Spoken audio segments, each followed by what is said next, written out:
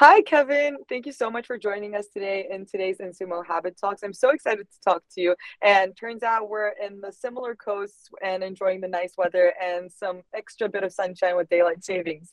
I would love to get started by getting to know you a little bit better. What's your story, where you come from, and how you got introduced into the world of exercising and workouts? Yeah, sure thing. Thank you so much for having me. Hello, everyone. My name is Kevin Hannes.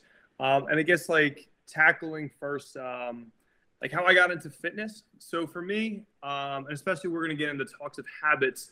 I've been training for 13 years at this point. So everything people see now is kind of that tip of the iceberg. And a lot of times people, when they see your Instagram for the first thing, all right, that person got won the genetic lottery. So for me, that's kind of the mindset I always had growing up. When I was very young, I was like, all right, these kids won the genetic lottery. I'm tired of these guys running around with six packs, at recess. And I was a husky kid growing up, as my basketball coach had said. So I was a big kid growing up. And then eventually in high school, me and my buddy, we decided to, enough is enough. We wanted to get fit. And so I finally evaluated my habits. I was playing a lot of video games, eating a lot of junk. And me and my buddy were like, we're gonna run a mile every day of the summer. And we're going to get shredded, and girls will finally notice us. A lot of that didn't end up playing out, though. So for us, we lasted 2 days, and I think each day we ended up at the Pizza Hut buffet. But ultimately, the lesson kind of here is, even though that was a failure, absolute failure of getting to the end goal of getting fit, for me, it kind of was that first step of my transformation, which was mentally doing something about it. I didn't like where I was, and I was like, all right, let me put in some effort. It wasn't perfect, but now I know what not to do and get a little bit closer to steering correctly. Over time from there, through high school, got involved with fitness, kind of swore off the carbs pretty much, got in a calorie deficit, got a lot leaner, did sports in high school, so got kind of fit. In college, though, then I had to implement flexible dieting because I couldn't break a certain point. Kept plateauing, and also I had a little bit of issues with I guess I could say binging to some degree, where I have a little bit of a quote unquote bad food and I end up going off the deep end and I'm eating the whole container of ice cream. Or we go to the buffet, I'm not going to be keeping it within balance. So ultimately, then I had to learn more. I competed in my first physique show as well, but I then learned about flexible dieting and getting a more balanced, quote unquote, balanced eating habits and controlling the main variables and not swearing off certain foods because they had an ethical value, good or bad foods.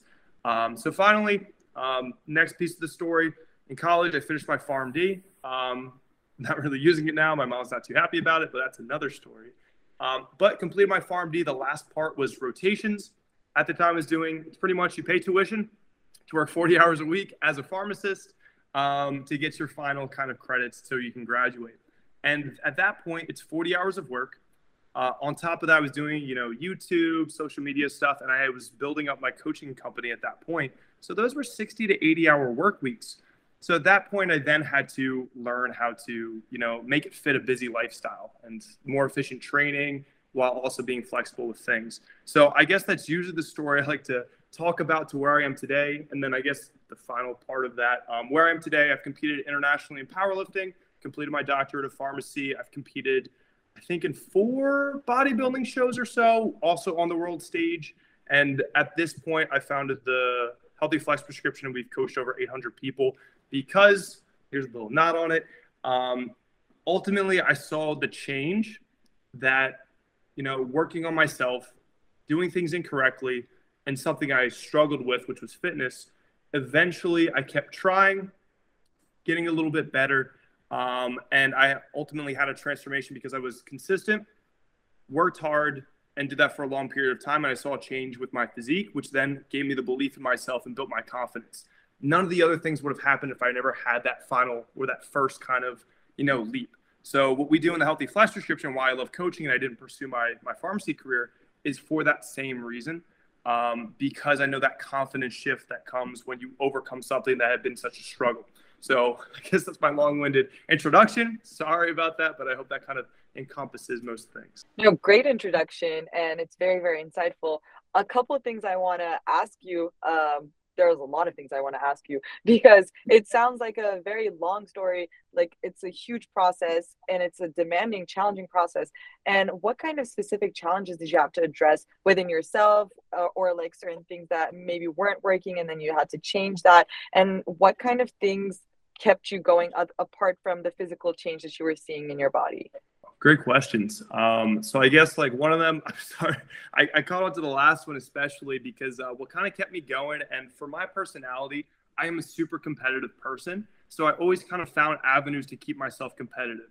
In college, it became powerlifting, which is literally your squat, deadlift, and your bench max. And then you're pretty much, stacked up with everyone else. I co-founded the Rutgers powerlifting team. And that kind of kept me, competitive. It was fun. We had a great community. And that was a really, really fun time at Rutgers because it was such a tight-knit community. And then we go to the dining hall and we eat a ton. So it was a good day-to-day thing to do besides classwork. So for me, being competitive, having that kind of outlet, and ultimately what kept me going on, because a lot of people will grab onto a community like that. A lot of people will have these experiences, and especially I see this in colleges. And we're talking about habits, my sister especially, but when we're talking about habits in college and communities, a lot of times that can be a really good quote unquote motivator, keeps you showing up. However, once you lose that motivator, that motivation, then you have to rely on discipline or the habits that are now kind of ingrained in there. So for me, it's kind of been a lifestyle, and I'm not going to lie, social media keeps me kosher on it. I'm a fitness brand. I have a fitness company. So one of our core values is walk the walk. I don't want to tell people, hey, hit your macros, eat your vegetables, hit your protein, if I'm not going to do the things that I'm preaching. So that's one of our core values. So ultimately, what keeps me going is being competitive, but also I know if I don't show up on a daily basis, or if I don't, make progress on a weekly basis and show up for myself, I ultimately know I'm not going to reach, I guess, my potential. And, in 10 years from now, I know people have said this way better, but 10 years from now, 20 years from now, you may be confronted with like, who is the person who took on those challenges, and was that quote unquote best version of yourself, who, took those risks, really committed to those, did the hard work instead of scrolling Instagram, which I was guilty of today as well. So I ultimately want to, eke out all that progression in the avenues that I do choose. And I really want to be able to, in like 10, 20 years, to be happy with that kind of decision.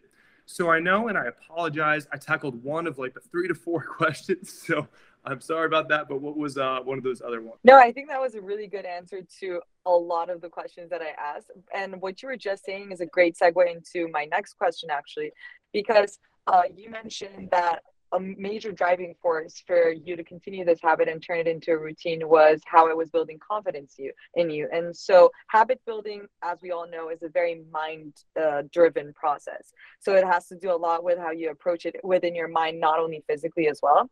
And most of the times, why a lot of people tend to stop their progress is when they notice that they fail to like follow up on like a task that they had set for themselves, and that really discourages them. So let's say that you made a task for yourself to go and work out every single day, and you do that for 2 weeks, and then you miss one day. Those 2 weeks feel like they're not worth anything at that point, just because you've missed that one day. So what do you do on those days where you feel like, for instance, this happened to me today, as I was mentioning before our call. I tend to work out almost every day, but this morning I set an alarm and I just physically couldn't get out of bed.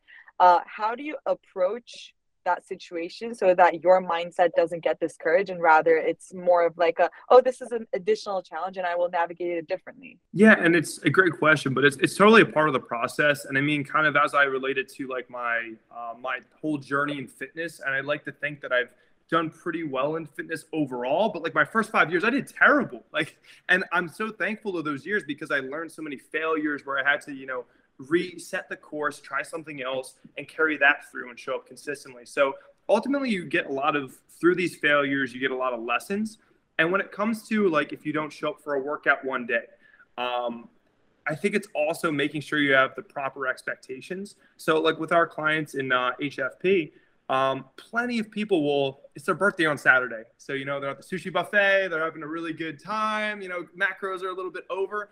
And the way that we tackle that is there's 365 days in a year. If you have 15 days that are, kind of off, I can't do the math that quickly, but I think it's less than 5% of your days.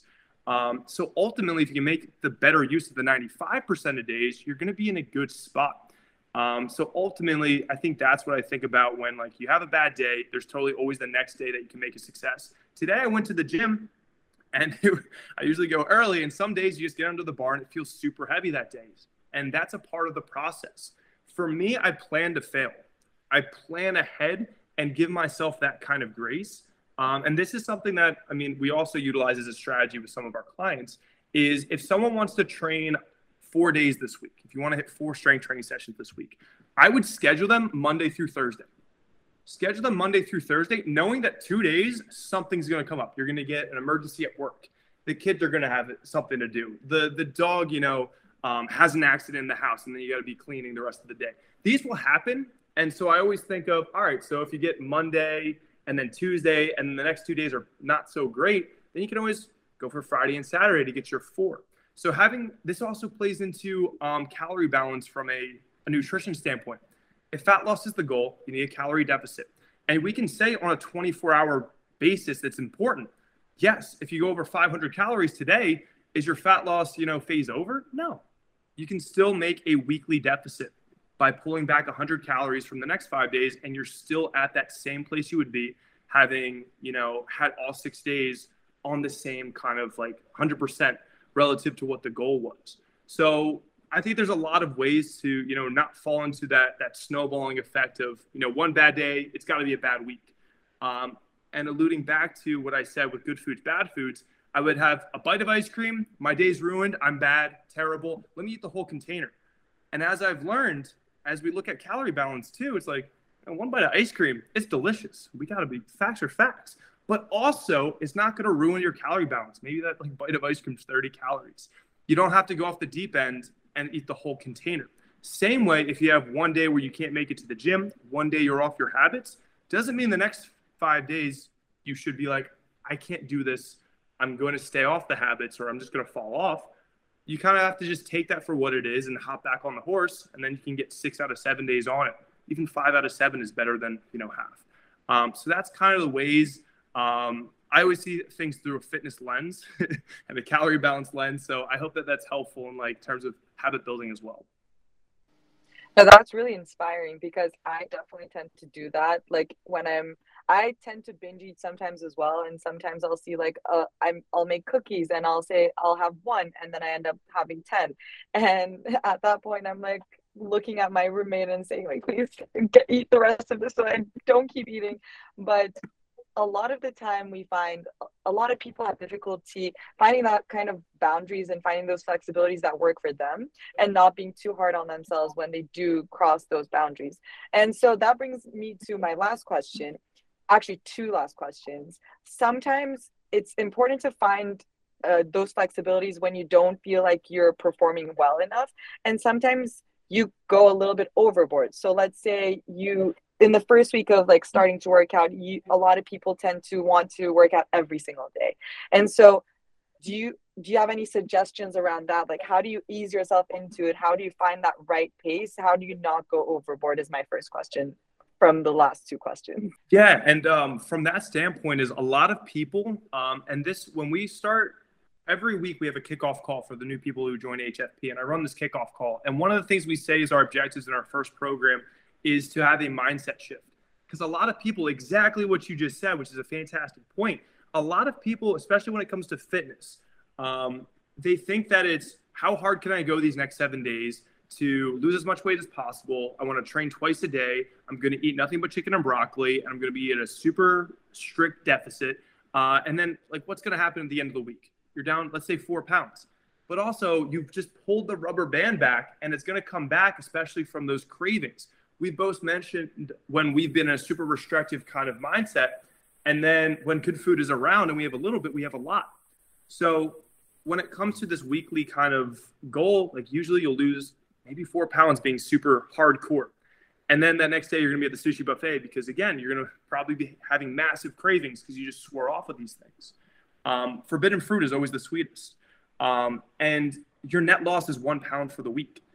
So the mindset shift we look at is how can we be quote unquote good for 100 days? And 100 days, I can't do the math of how many weeks that is. It's over 12. I don't know. It's something over 12. So in 12 weeks, let's say that we didn't have this restrictive kind of, pathway. And ultimately we just tried to work out every other day and maybe go for like 4 training sessions on a weekly. We have a modest daily deficit, and we give ourselves the grace to include the foods that we love in moderation as well. So instead of, losing 4 pounds, gaining 3 pounds back on the weekend, and your net loss 1, but then you're frustrated because you feel like you keep failing every weekend. Instead, let's pick up the little fruit on a weekly basis, and let's get our 4 workouts every other day. Let's be quote unquote good by hitting our protein intake goals and trying to stay within 100 calories of our calorie target goal. And ultimately, we're going to get that 1 to 2 pounds of weight loss, but also it's going to be something sustainable, and we're feeling fired up because we don't feel like we're failing. So a lot of these things, sorry, Slack's going off a little bit, but a lot of these things, I feel picking up momentum and getting those easy wins will then steamroll for those longer term ones as well. Definitely. And as one final question, in most cases, we see that if someone is committing a lot of time and energy into one domain of habit building, it usually ends up reflecting into the other domains. So as you saw yourself becoming more and more involved in exercising and healthy living, did you see a lot of things changing in the other domains as well, like your sleep, your mindfulness state, or anything else? I love this question. And I know some people, like, the way you do one thing is the way you do everything. And there's some people that are huge proponents of that. There's some that are completely not proponents of that. I lean towards, I am a proponent of that saying, because for me, that confidence building of overcoming the challenge of fitness, getting my stuff together, getting organized, keeping an accurate log, staying accountable to myself, and showing up consistently, that kind of gave me a blueprint for everything else. I was like, okay, I struggled. I implemented, time, consistency, and hard work, and that gave me success here. Let me apply that to education. Let me apply that to leadership. Let me apply that to philanthropy or building a business. And ultimately, for me, that's the kind of core driver of HFP, because that experience has spread into all those other areas. Getting my stuff together over here helped me get everything down, or at least laid a blueprint that I felt I could implement to these other areas. So I am a proponent of that. And ultimately, kind of swinging back is I always felt the more I put on my plate, I mean this not from a literal kind of perspective, but the more things I put on like my plate, my schedule, every year I kind of felt like, am I doing too much? Am I pushing myself too hard? But I kind of like to be stumbling a little bit. Like, you're running so fast that you're falling forward, and kind of having a lot of things on my plate ultimately led me to up-level these habits, up-level my organization. And also just like a really literal kind of sense. From a habit building, when I was in the gym, my first 5 years, even now, I take a log. So I log, reps, weight, all those things. And on my desk right now, I just looked around me, I have 3 different to-do lists and kind of like log books to keep me accountable in business, my daily to-do. And also I'm engaged, so I got to not fall off on that as well. So I'm staying organized on these things. But yes, I feel like if you can dial in your routines, your habits, ultimately for me, a to-do list is a lifesaver. Having a schedule is a lifesaver. Then you can really fit things into that, and you can get a lot more done. And you can also dial in, I think, habits across the board. So yeah, I would completely agree with that. I love that. You put everything so perfectly. And this conversation has been super, super insightful. I myself took so many things from it as well. So thank you so much for that, Kevin. And it was lovely to have you in today's InSumo Habit Talks. And I'm so excited to have you as a part of our community going forward, hopefully. Yeah, I appreciate having me on, and thank you for the invitation.